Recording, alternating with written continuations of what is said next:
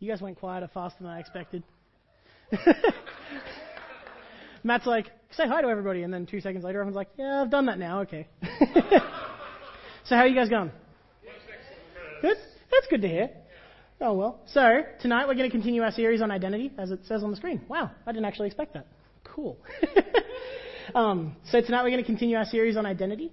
So we started this series a couple of weeks ago with Matt preaching, and he talked about how we can find our identity in God, and how God really lays the slab of the house that is our life, right? So you can talk about your life in the context of being a house, and this is what Matt kind of did last time. And he discussed how God really is the slab in which we build our lives. So we're supposed to center ourselves on Him because He created us, and that He really uses 3 different things through our creation story to tell us what we're supposed to center our lives on. He talks about being image bearers, being that we're supposed to bear the image of God. We're created in the image of Him, and we're told to cultivate and subdue the garden around us. So we're supposed to bring order in the chaos that can be the world. And that we're actually created for vertical and horizontal relationship. So I think these 3 things are really important, and it's really important to note that God is the bit that holds all of that together. So God's the slab, and then these things form like the frame of a house. Before you go putting all the fancy walls and everything you put inside your house, these are the things that set the shape, determine what rooms are. I could continue with this metaphor for a while. But yeah, it's kind of really important because it sets a tone for everything else that we do. However, we did continue to discuss the fact that we often lose sight of this thing. I know it's ironic for me to mention losing sight, but we lose sight of this original purpose. We replace this original design, and we decide that we're going to replace this firm foundation of concrete with other things. We pick something that we think is important that can hold the weight, and we find out that we're actually putting all of the weight on sand instead of concrete. So tonight we're going to keep looking at our identity. We're going to look at how our identity is shaped in Christ and how He perfectly lived out the purpose that we're created for. We're going to look at how His life is an example and how He really sets a more specific framework than just these 3 corner posts of what we've got. He talks deeply in His life about many of these different things. So we're going to go into that a bit more tonight. So, before I get too far ahead of myself, let's stop and let's pray, hey? Dear Heavenly Father, I just want to thank You for the work that You do in our lives, and we can see it through the creation story, and we can see it through everything about how You've made us. So God, I just pray that right now You would be in my heart, calming it, giving me some peace. God, You'd be in everyone's hearts, readying them for what You're going to say to them tonight, and that You would just take all of these words and use them for more than they would do without You. Amen. So I figured I'd start in a pretty good place. I thought it was a good place to start by asking the question, do we even have a relational purpose? Now, I know there's a lot of people who are extroverts who will be like, yeah, of course it is. Like, all we do is people. Like, come on, it's really important. Every introvert in the room's going, no. Trust me, I'm one of those. I watched Naomi just immediately cringe when I was like, yes. But I think even an introvert would have to acknowledge the fact that God does create us to be relational. And I think that goes 2 ways. I think there's a vertical relationship that's between us and Him, which I think He really sets from the very start, where He talks about us being image bearers and being reflections of Him. You can't really reflect something you don't know. So I think He really sets this point really early for us in creation, where He says that let's create them in our image.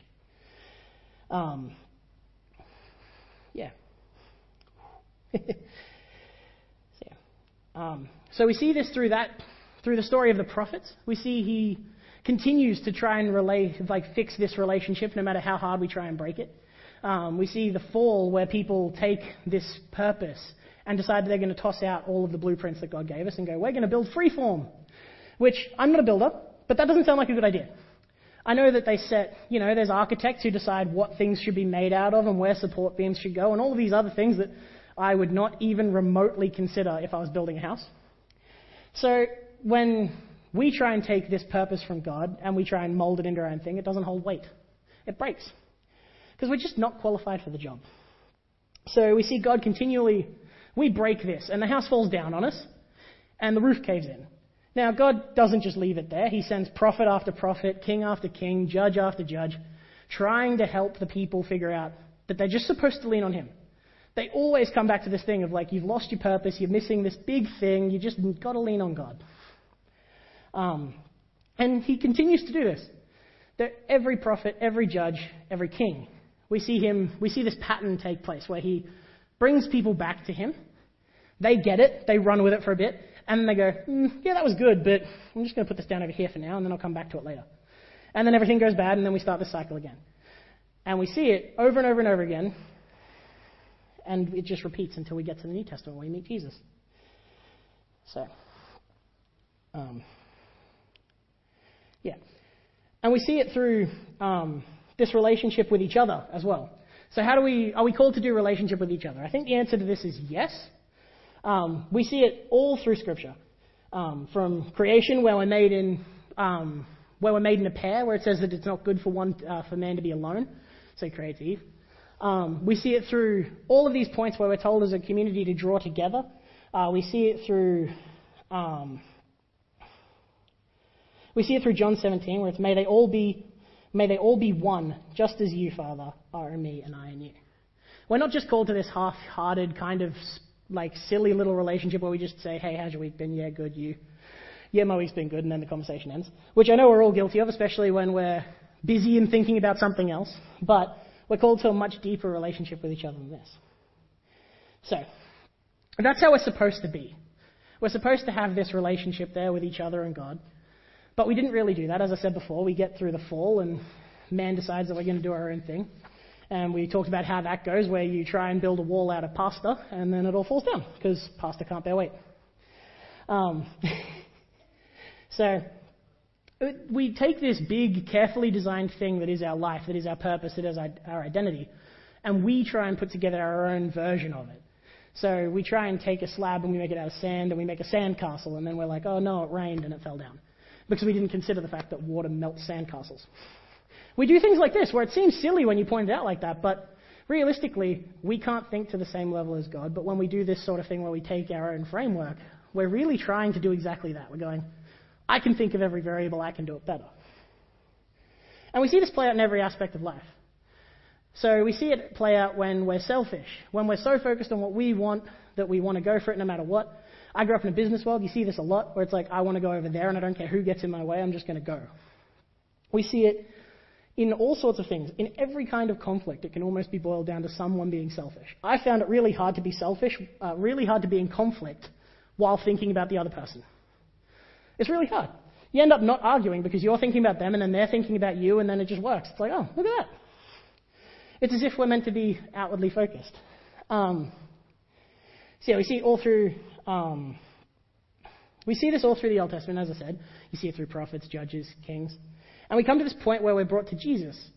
And Jesus kind of is the same premise there, where he's bringing the same messages, he's fulfilling prophecies, and he's doing all the same life stuff.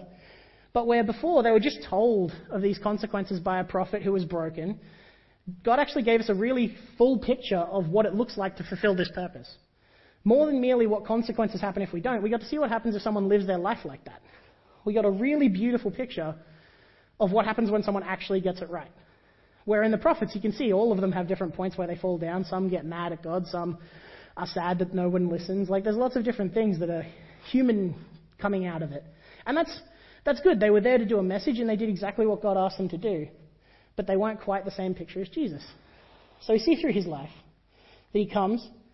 I know, it's actually shocking that I came back to this point, right? That Jesus is where the identity comes from in a church. It's shocking that I came back here. It's as if like it's that Sunday school answer where you can be like God, Jesus, the Bible, and get away with a lot of things. I've kind of done that here. No, I promise I've got more notes. See? But how do we actually see Jesus do all of this then? How do we see him restore this version of relationship? How do we see him live this version of relationship? Well, I kind of broke it down into 3 points, because you see how Jesus lives in relation with God. You see how he lives it in relation with those directly around him.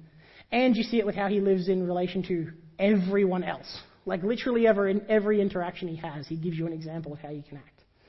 So, I figured we should start with the important one. He's got this relationship that's upward to God. Now, Jesus spent time with the Father many times. It's rattled off a whole bunch in Scripture that Jesus went off and prayed. 38 times, at least. There are some people who would say 39. It depends on what you class it as. But the Gospels mention this. It seems important. Literally every time he goes to do some sort of ministry, if you read the verses before, he goes and prays. Before he walks on water, before he's baptized, before he's healing, before any kind of outward reaching ministry, he goes and recenters himself on God. To the point where it even says that he sneaks off to go do this alone. So it says in Mark chapter 1, very early in the morning, while it was still dark, Jesus got up, left the house, and went off to a solitary place where he prayed. Simon and his companions went to look for him. Not only did he walk off and go have a pray to recenter himself, he didn't even tell the disciples where he was going. Part of me thinks that's because he didn't want to be disturbed, and when people noticed Jesus is missing, they kind of went looking for him a lot. He had crowds of people that were following him. It's probably a good idea not to tell someone where you're going. But the next verse actually talks about when they finally find him, they were like, Jesus, people were looking for you. And he kind of just moves on. He doesn't even stop to say anything because I think he expects the disciples to know a little bit of the fact that he does this all the time. He goes and recenters himself first because that's the most important part. Before we do anything like this, just as I had to stop myself before, you have to stop and you have to recenter. You have to pray. You have to breathe. So then we move into the next section of people, which is those people that Jesus is close to. You see, Jesus was close to a lot of people. Not really. He was close to like 12. I think that's actually still a really big number. I can barely manage 3. Like true depth of relationship that he treats like family, yeah, I think it's actually really hard. And it's a really good picture that we only have such a small focus for such a deep relationship. Otherwise, it's a bit exhausting and a bit beyond, especially if Jesus could only do 12. I don't know why I thought I could do 13 ever. It's kind of a good picture of how we should do stuff. But Jesus spent time with a very small group intentionally. He took these guys in, he walked with them, he lived with them, he treated them as family, and he showed them a whole bunch about how to do ministry, how to do life. They were the guys who were allowed to go looking for him when he went off to pray. They were the guys who walked alongside and got to pick his brain about different things, about how to interact with these people. How does he love people? There would be thousands of accounts across the years of Jesus' ministry that we don't even get to see, where they would have just been family. He treats them like that. He interacts with them. He tells them how to get better. He does all these things that a good family should do for each other in helping each other grow. And then we don't just see it stop there. We actually see that the disciples got it. They took that picture that Jesus gave them by walking with them, and we see them run with it. In the early life of the church, you see it through Acts, you see it through the rest of the gospel, like through the rest of the New Testament. And even in the early church, there's been people trying to take this same concept and apply it to a different group of people. So we see it all through Paul's journey in his letters. We see it through the Acts. We see it through all the way through Revelation, where it talks about relationship quite a lot. And then when finally we come to the point where it's out. And I kind of put this one as reaching out and literally everybody else. So there's up, in, and everyone else. So Jesus gives a really good picture of how to handle other people. He met their practical needs. He met the world around him with a heart of love and God's grace. He interacted with them where they were at. He healed people. He touched lepers. He healed sick. He fed hungry. He opened blind eyes and deaf ears. But all throughout, he was proclaiming, that's a hard word, the word of God. And he was trying to bring people into that kingdom because he thought that was the biggest gift he could give them. We see the disciples get this right in the book of Acts. They continue that process. They had learned from him through all of this how to do that. You meet the world in the practical needs and you teach them of the spiritual need and you continue to grow with them. You walk alongside, you heal, you help. So, and I don't know about you, but I hit this framework and I was like, okay, that seems a bit different. From a world outside that tells you that care about you, work where you want to go, do what you need to do, survival of the fittest, any of these things. It's so different. So I grew up in a business actually. My grandparents bought a business when I was really little. So this became something that was really formative in my early years. So when I hit high school, where you're supposed to do all of the big fun social things, I saw people as a waste of time. I saw it as they hurt people, they waste your time, they can't really help. In order to optimize and be effective in what you do in life, you're actually better off to do it solo. I ran into so many problems with this, but for a while it really seemed like it worked. I was successful. I got really good grades. I won awards. I went and did really cool stuff. I got to go work in an airport and have fun with travel and all sorts of stuff. And it was just me. So everyone looking in looked and saw success. And I think the problem when we build our own houses is from the outside they can look absolutely great. The second someone steps inside, they can start to notice that every single wall is crumbling, every single thing is held together with duct tape and a dream. They can realize that where there should be concrete, there's actually sand, and your floor is now sand. They can see all of these problems, but from the outside it looks great. And I think this was really true for me. I think it was true in the fact that externally people were like, oh, Chris, you're having such a good time, you're doing really well. Internally I was depressed, I was sad, I was alone, and I couldn't really tell you why I was any of these things, because nothing was going wrong. I should have been enjoying life. I was getting all the things that I thought I wanted. And I think it's because I had missed a huge chunk of what I was created to be. I missed that purpose. I was so busy living in a tiny shack that I didn't realize that God had so much more intended for life. So yeah, I had really explicitly decided to ignore a framework and try and run at it on my own. And because I thought I could do a better job. I'm that underqualified person who thinks that you can do whatever you put your mind to and you don't really need to learn anything, you can just do it, and it's fine. No, like it can hold up a little bit, same as they found in the Old Testament through the prophets and through everyone. When you're trying to do it on your own, it can work for a little bit, but eventually it just crumbles. So I kind of talked a lot about personal example there. That's a lot of my story about how I interacted with this. But I think anyone who sits and thinks about it for a while can see it. You can talk to anyone who's even outside in that community and they'll tell you that the world sucks. There's greed, there's selfishness, there's pride. Everyone's focused on themselves. There's people in need. We can't feed everybody. Why not? You get to see all of these kinds of arguments put forward about the fact that when we set this priority scheme, when we set this framework, your house just doesn't do anything productive. At best, it sits there and looks okay. So, yeah. And I think God really presents this, the only way that we can really do any form of healing in this kind of relationship and in this kind of world, it doesn't sound like they're connected, but the only way we can heal any horizontal relationship is to actually fix the vertical. Because when you start with the vertical, I'm going to get those two confused for the rest of the night now that I've done it once. So now the only way to really fix the horizontal is the vertical, because it has so many bleed-on effects. Just as we saw from earlier when we were talking about when it goes wrong, it has bleed-on effects. When you're getting it right, it really does too. I got to see a complete worldview flip when I was in grade 12, where it went from people don't matter to now I actually spend probably more time annoying people than they would like, because I care. They went from not a priority in my life to something that I consider deeply important, and one of the reasons we're here is to do relationship. And we see this through Jesus. We see all of the things that he does for the people surrounding him. He recenters himself on prayer, and then he goes and he heals people. He recenters himself in prayer, and then he teaches his disciples something about that. We see how we're supposed to have this outward-reaching perspective when all the world wants us to do is scream and take it inside. We're supposed to focus on just us. So I was thinking about this sermon, and I've been thinking about it all week, and then me and Matt were talking this afternoon, and he kind of pointed out to me that there's two verses that a lot of people would know here that sum everything I've just set up. They come from John 13, 33 and 34. It's, a new command I give to you, love one another as I have loved you. So you must love one another. By this, all will know that you are my disciples if you love one another. Now, I know I lose the wording of that a lot, because he says love so many times in two sentences. It's not funny. I misplace them and I go like, okay, so I have to love one another, love one another. It says it another time, I know it. But it's as if it's important. One of the deep things that he calls us to, whenever he's talking about most important things, he says, love the Lord your God with all your heart, soul, mind, and spirit, and love your neighbor as yourself. He says this, a new command I give to you, love one another as I have loved you. So you must love one another. And then he says it another 2 times in the same verse.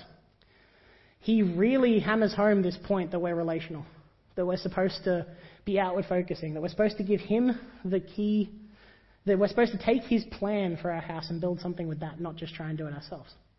We're supposed to take this love that we've been given and outpour it to others, whatever that looks like, however that looks. So you just have to continue with this. And it's such a simple thing that you can sum up the last however long I've been talking in 2 verses. But it's so hard to apply. I came to a couple of questions that I wanted to share with you guys that I had trouble answering this week, which was like, have we actually got our framework set by Jesus? What parts do we keep for ourselves? You're like, yeah, Jesus, I really want to love you when I'm at church. I want to love you when I'm at youth group. I want to love you when I'm at this thing. But when I'm sitting at home playing my PlayStation, I'm going to carry on like a bit of an idiot, and that's okay because that's my space. That's still the room of my house that I want to build. How often do we find these things that are so seemingly so small that we just cling to, and we go, that's the thing that I'm going to try and build myself? Whether it's your intelligence, your job, it could be anything that is even remote, even if it's good. If it tries to be the framework of your house, it's not going to hold weight. So I wanted to talk to you guys and ask, how are you guys doing with that? Think about it, reflect on it. Ask yourself how you're doing with it. Are there any things that you need to talk through? Are there any things that you need to give over to Jesus properly? However, if you're one of the people who can see a lot of things that you are doing well, how are you being informed of how to do that better? And Matt will tell you this, and he'll probably chuckle when I say it, I try to never stop moving. I don't want to acknowledge when I've done well. I want to acknowledge when I've done poorly because I can do better. But I'm hard on myself, and I really, really want to improve. But it's something that I really value in this side of thinking, is how are you continuing to let Jesus take more of that? It's this really big, hard thing of like, how are you going with letting go? How are you going with letting the builder do their job? Are you the guy following them around being like, no, I wouldn't do that. I don't think that's good. I'd prefer if we did it this way. Or are you truly letting the builder do what they're meant to do and trusting that they have a better plan than you could? So just as I finish up, I wanted you guys to actually think about that. I wanted you guys to pray it through, take a second while I'm going to pray, and the team comes up, and we're just going to have a moment of sitting and thinking about it. So just bear with me and pray, hey? Dear Heavenly Father, I just want to thank you for all that you've done through all of this story. From start to finish, you've set our purpose. You've given us a way to live that is such a beautiful thing that we can follow. You've given us specific frameworks to follow because you know that we lose the big picture. God, I just want to thank you for bearing with us when we're trying to build our own thing, and you save us when it's going to fall down on us. And God, I just pray that as we're going into these last couple of songs and as we're thinking through the rest of our weeks and our lives, would you just be in every step of that, God. I just pray that you would be growing us, shaping us, molding us, doing all those things that only you can do. And God, I just pray that we would let you have your place as the builder. I just pray that we'd be able to let go, that we wouldn't need to control, that we wouldn't need to take the reins and think that we can do it better. And we just let you be God because it's what you do. Amen. Thanks, guys.